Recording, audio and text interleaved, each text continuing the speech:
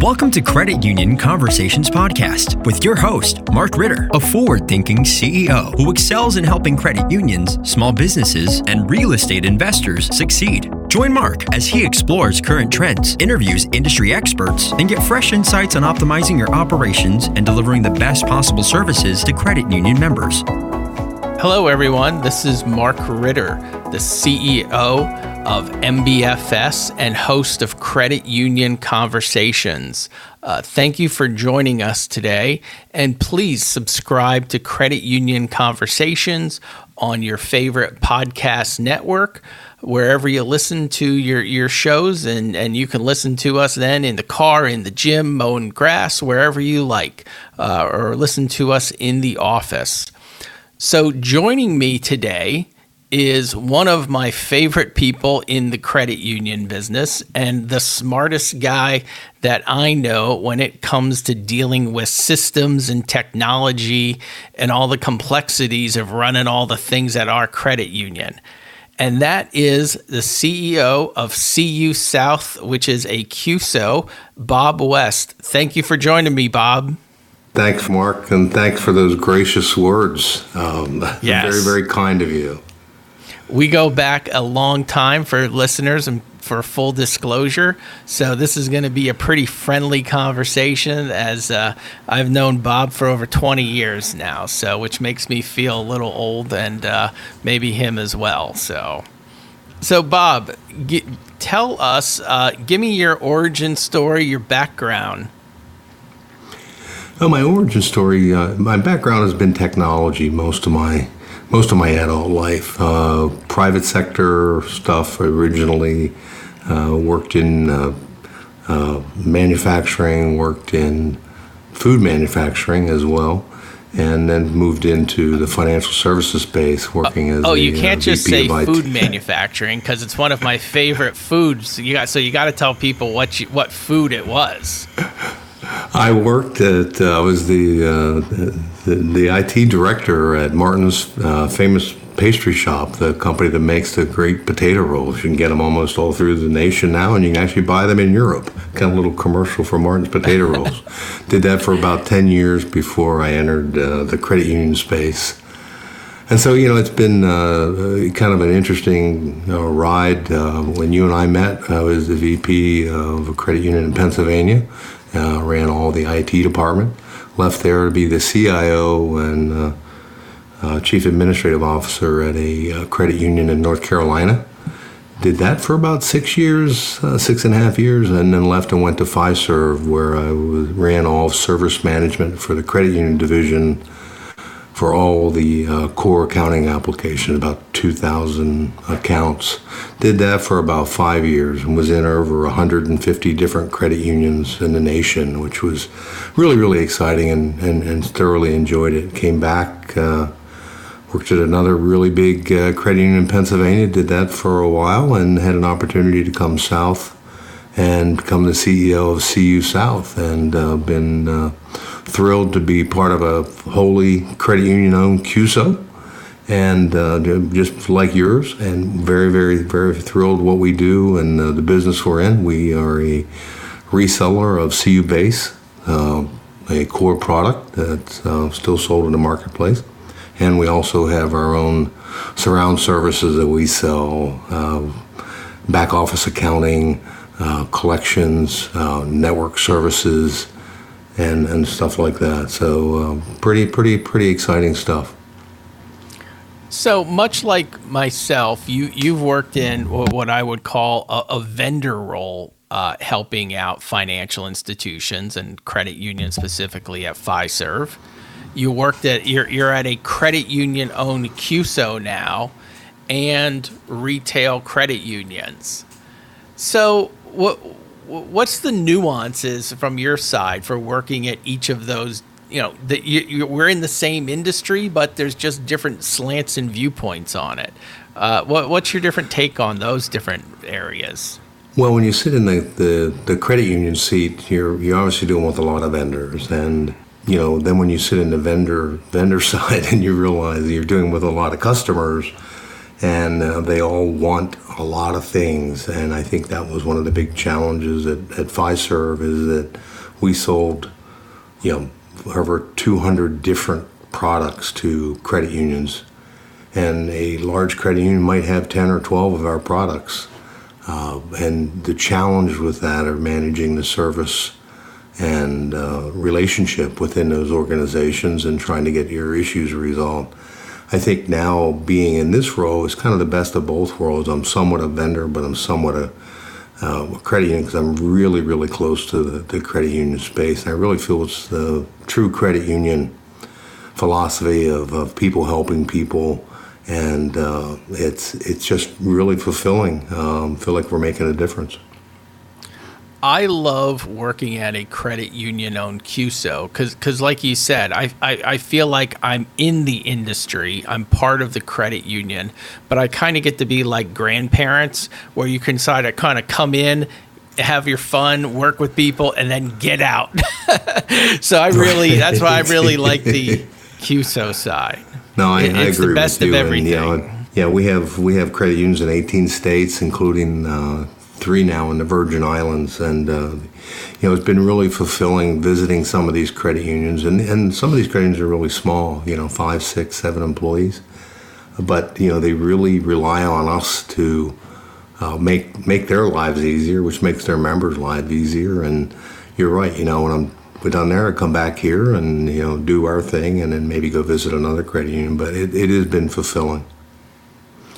So, like we said, we go back 20 years, and when you look back into the IT and technology requirements 20 years ago, it feels like a lifetime ago. And when I look back 10 years ago to joining the QSO, I felt like my main focus was on the operations, business lending, keeping up with doing things accurately. Now, I feel like half my life revolves around technology and challenges and security and phishing emails. So, give me your side about from the credit unions today on keeping up with technology and the challenges of today, and your side as far as what's the toughest part for credit unions today? Oh, I think you're right. We both go way back, and I can remember a time when, you're right. You were focusing on operations, how to make things better, how to be more efficient. You didn't spend as much time, even though I was in technology, spending it on new technology. But the technology has advanced so fast, as well as the supporting infrastructure. The amount of bandwidth. I mean, you and I were first starting doing this. We were using dial-up modems for home internet, and we were talking about ISDN lines to connect branches to credit union, which was super fast. That's nothing now when you're talking about fiber optics and et cetera. But the challenges I think now are. And all credit unions face this challenge, having the resources and wherewithal to address the issues in this modern age of technology and the risk associated therefore. I feel so bad sometimes for the small credit union because of the regulatory environment that they have to live in, which governs some of the technology. They don't have the expertise. And it's very hard for them to keep up with that, and it's difficult. The changes are even going to get more rapid, and plus we see the industry changing as well. Yeah, it feels like the pace in technology is getting so much more open and easier, but it also comes with so much more risk. And like you said, the access and keeping up with the people who can do this for you is incredible. You know what it's like if one of the fancy technology companies wants to hire your people and outbid you, they're going to do it. So yes.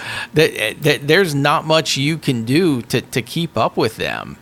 So just the call, talk to me a little bit about the technology, cost of maybe doing something yourself versus working with, an outsourced company, a QSO, and building it in conjunction with somebody. Well, it kind of goes back to, when we started,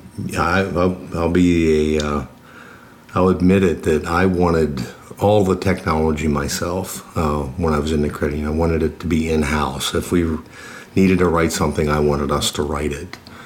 I've since changed that and even before I came here to CU South, credit unions and banks are in the business to provide financial services to their members and customers. They're not software development companies. And I think a lot of them have done that. And it takes tremendous resources to do that and do it well.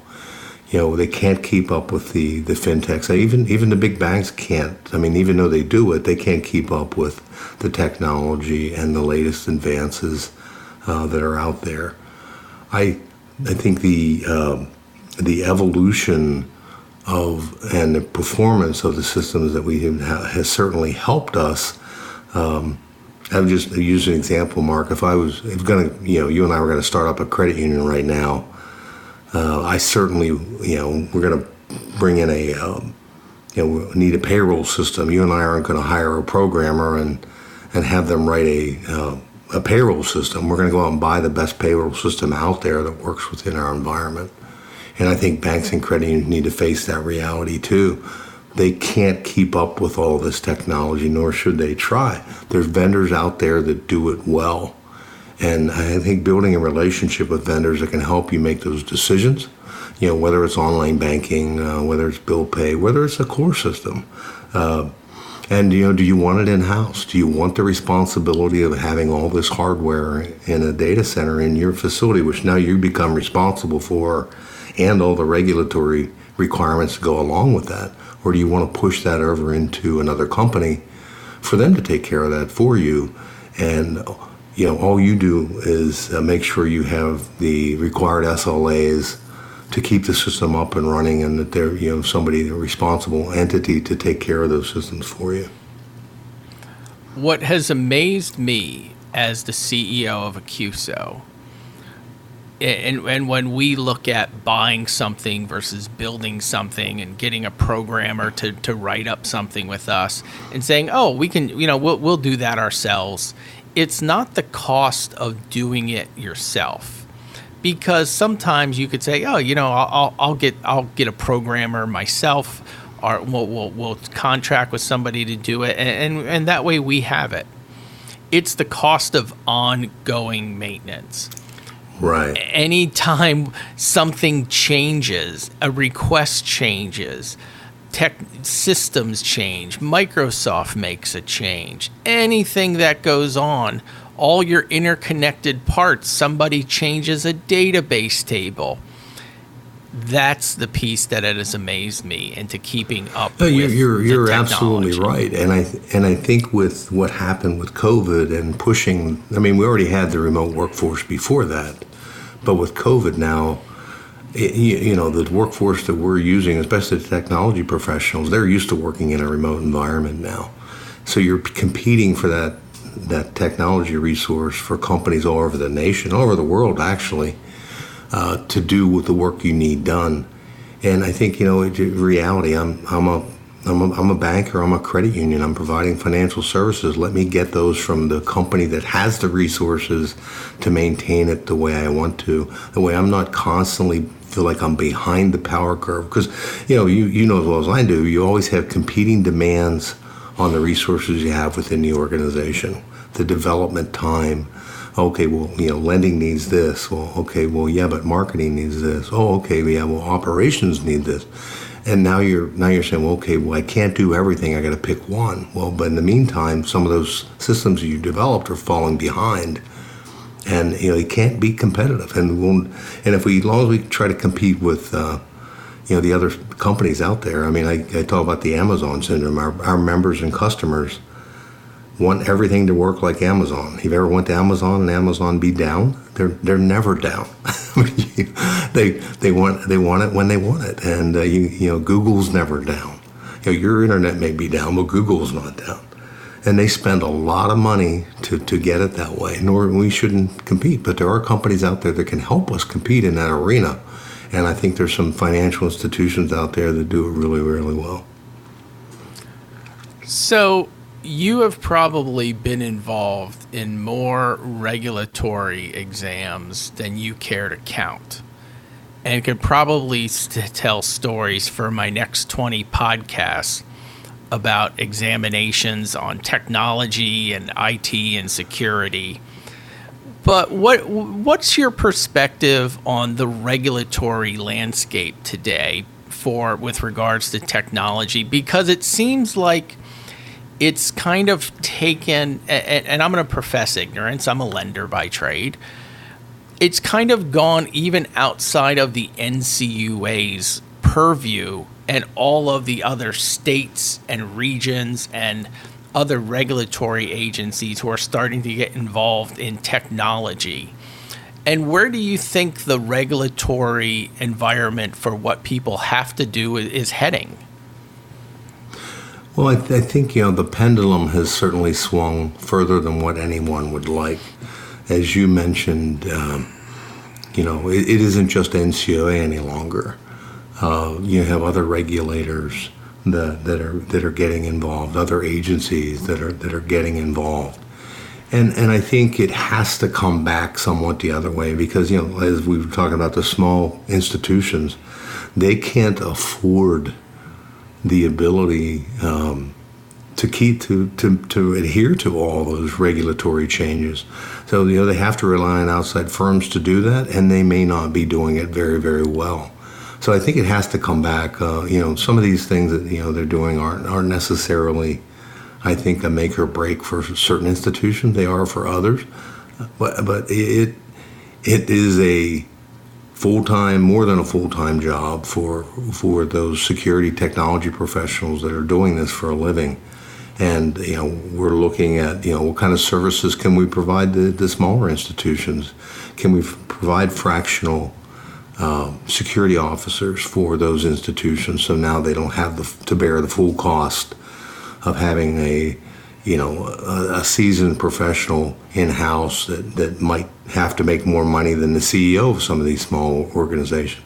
We're looking at those kind of activities and operations and services that we can provide to our credit unions, and not necessarily in our space. We're willing to do that, be core agnostic. We could go anywhere with some of these services.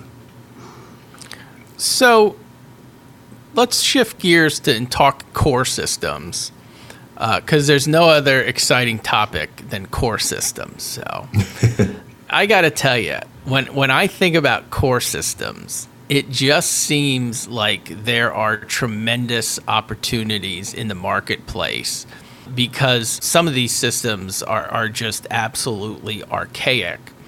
But as you know, there is nothing anybody wants to do less than put in a new core.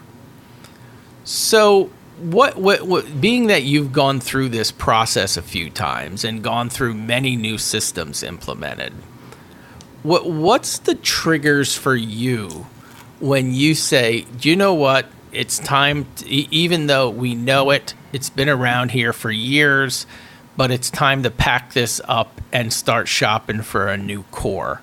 What are those triggers for you, or what you tell people it's time to think about something new? I think there's many of them, but I can give you a real life example. Just as you mentioned, I've done 4 core conversions myself at various institutions and been involved in numerous others as a vendor. And you're right, it's like a root canal. Would you rather have a root canal or do a core conversion? I think I'd rather have a root canal. But the first one I ever did was the vendor, unbeknownst to them, Hewlett-Packard end of life the hardware platform, and their core system only ran on that hardware platform. that forced us into a search for a new core system, which we ended up with. It was an 18-month process. You take a lot of time and a lot of effort and a lot of time out of people's day to accomplish those. I think you start looking at, I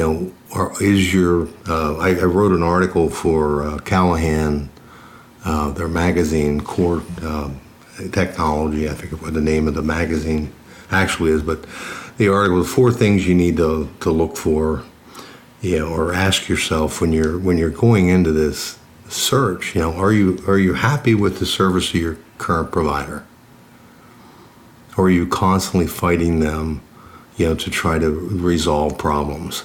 I use Starbucks as a great example. You and I go into Starbucks. We may not remember what we ordered there yesterday, but we'll remember how the service was. And it's usually always terrific.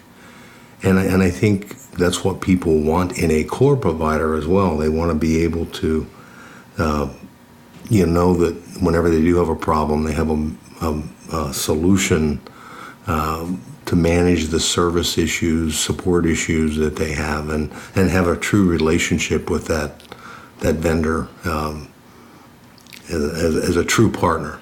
I think that's one. And then, have you competitively bid on your system? And I think it's always good, because we're so conscious of cost in our organizations. What are we spending, and are we making money? Are we covering our expenses? When was the last time you bid your core system? It doesn't necessarily mean you have to change it, but sometimes just by going to competitively bid and look at what's out there, it's an effort to maybe reduce your cost and maybe look at some other options that you didn't know were in existence. And I think, is your vendor continually delivering enhancements to your system? Or are you just, this year we just got tax updates. We didn't get any other enhancements that came down the pike. If that's happening, you should be asking some other questions, or is that product still being sold? Because some of these products that are in the industry, as you mentioned, they're archaic. They've been out here for a really long time, but they're not being sold. One of the big tech companies has 13 core platforms for credit unions. They have 2 of those that you can actually buy. Everything else that people are running, and they're just getting tax updates every year, bare minimum updates. That should tell you something about what the company thinks about that piece of technology that you're using and have a tremendous investment in. And I think not to mention the fact that there's about 60 companies out there, according to the Callahan research, that are selling some type of core product. And some of those are selling the same product or variations thereof, but they're all competing for that same business, of which is there's 4,800 credit unions left in the nation, give or take, and that number is going to be reducing. So of that 4,800, how many are actually are even up for renewal? So you're probably down to about 20% of those now. So you have 60 companies competing for 20% of 4,800. It's a really, really tough business. So I think, companies do need to look. It doesn't necessarily need to change, but they should ask them those questions. So one of the banes of my existence since I've gotten into the QSO space is vendor due diligence. And as much as I don't want it to happen, I am pretty sure at one point people like myself, and particularly you as a core system, are going to be regulated and examined by the NCUA and all of the various state regulators. I just think it's going to happen at some point. The NCUA It certainly is. They're beating the drum too much. But yep. When I get these requests for vendor due diligence, and I just say, it's that time of the year. From being that you actually understand the technology and systems and the SOC reports, I get reports and I just say, I'm going to read this, but I'm not an expert at it. What do you think a credit union should really be focusing on when it comes to the security of their vendors? Because we all issue, a couple 100-page SOC reports, right, but very few of us. What is actually important from your perspective? Well, I think you certainly want to look at the SOC report if they have it. I mean, at one time, all we ever looked at was a SAS 70. Hey, give me your SAS 70, and that was enough. I think you got to be very candid too. Hey, have you ever had a breach? Have you ever had a data compromise? And I think those are, in this day and age, they're not questions that you should be afraid to ask. We've talked about this before. Every company out there should not be saying, "Hey, we're never going to have a breach." It's just a matter of if. It's not a matter of if, it's a matter of when. It'll happen sometime. But I think you've got to be able to do your due diligence, make sure that the company you're signing up with has done that due diligence, and they have the protocols and the technology and resources in place to ensure that, if you're using banking data, credit card data, what have you, that they're able to protect that. And check references. I can't tell you how many credit unions don't check references. I was talking to a credit union 3 weeks ago, and we actually lost a deal to this to another company, which was not a big deal. It happens in the industry all the time. But I said, "Did you check references?" No, I didn't. I just went up to their data center and they showed. I said, "Well, you took the company data center tour and they showed you what they wanted to show you." I said, "You need to talk to people that are using the system. Ask about the reliability, the stability of the system. What's the uptime? Do you have realistic SLAs? Are they able to service your system? And if it's down, what is their responsibility for getting it back up?" Look at the disaster recovery. I've moved to Alabama, so I'm living in a hurricane area. One of the things I looked at when I bought my house is I have a hurricane, resistant roof. I have a generator, hurricane shutters, all that kind of stuff. It's the same thing you do with your technology for if we have a true disaster, how do I respond? And a lot of the bigger companies don't have a really good disaster plan. They're relying on the individual institution to put their disaster program together themselves. So I think those are a lot of the things you should look at. The regulatory environment it's gonna, we can't keep up with it. We're gonna keep up with it as best we can, just like you do and institutions do. And I think the pendulum will swing back and maybe soften up a little bit. But I think the technology advancement in this space is going to continue to grow when we're moving to the cloud. Everybody wants to move to the cloud. Technically, we've been in the cloud for 30 years. It's just a different version of it now. It's much more secure. It's much more prevalent. And quite certainly is somewhere I think most folks should consider, because now it really does not matter. You don't need to worry about having a hardened data center in, Iowa or, Kansas City or wherever, because now you're worried it's in the cloud and it's replicated in hardened data centers that someone else is responsible for. So let's shift gears as we wrap up here. So MBFS exists because people outsource their business lending needs to us, because sometimes it's cheaper, sometimes it's more efficient, sometimes they just don't have the capacity or people internally.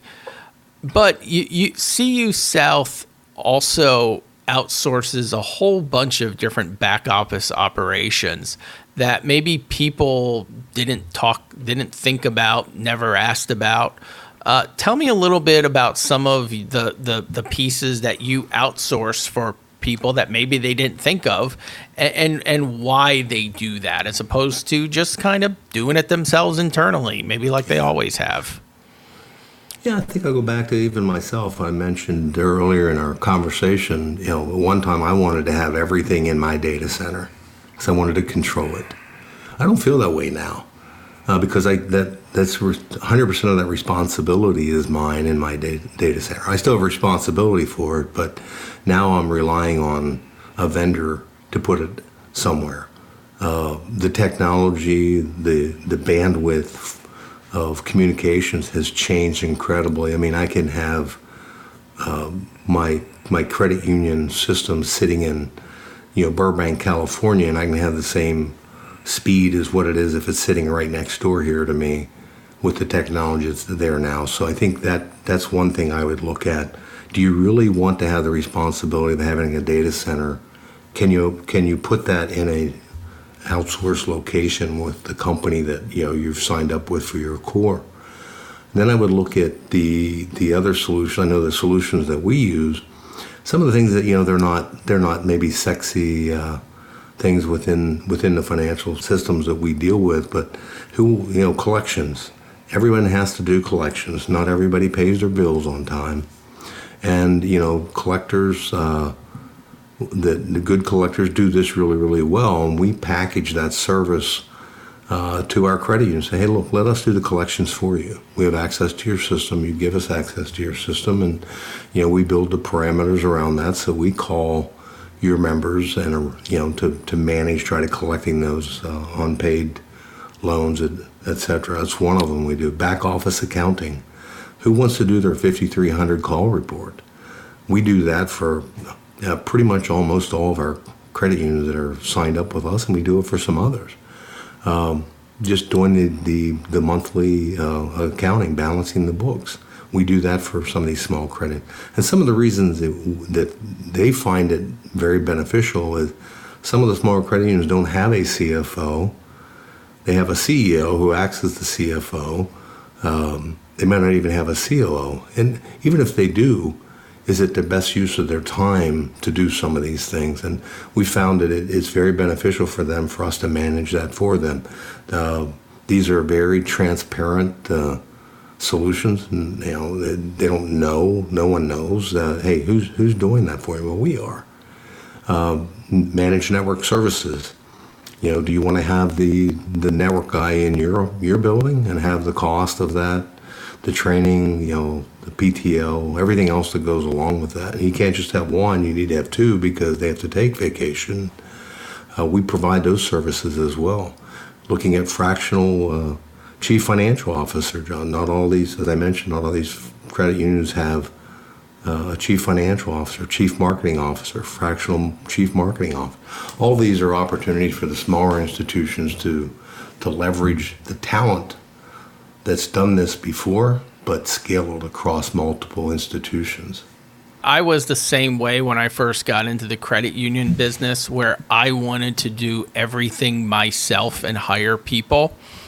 And I've really kind of shifted to, I want to be successful and do things as cheap as possible. And also hiring people and keeping up with people is much easier when somebody else has to do it and those resources are shared. So you're absolutely right. I mean, just the size of our companies, and I think your company, my company, we're similar size number of employees. Do you want to hire the number? Let's just use marketing, for example. Do you want to hire the number of marketing people that you really need to have an effective marketing program, or do you want to hire an agency that has all those people on staff to do that for you? And I think that's just a great example of other services that could be offered as well. So thank you for joining me today. Tell people as we wrap up here where they can connect with CU South if they're interested in learning more. And go ahead. I know you have a conference coming up. Go ahead and mention that too. Right. Yeah. You can go to cusouth.com. That's our website, and you will find a link there for our conference coming up. It's called Visionary.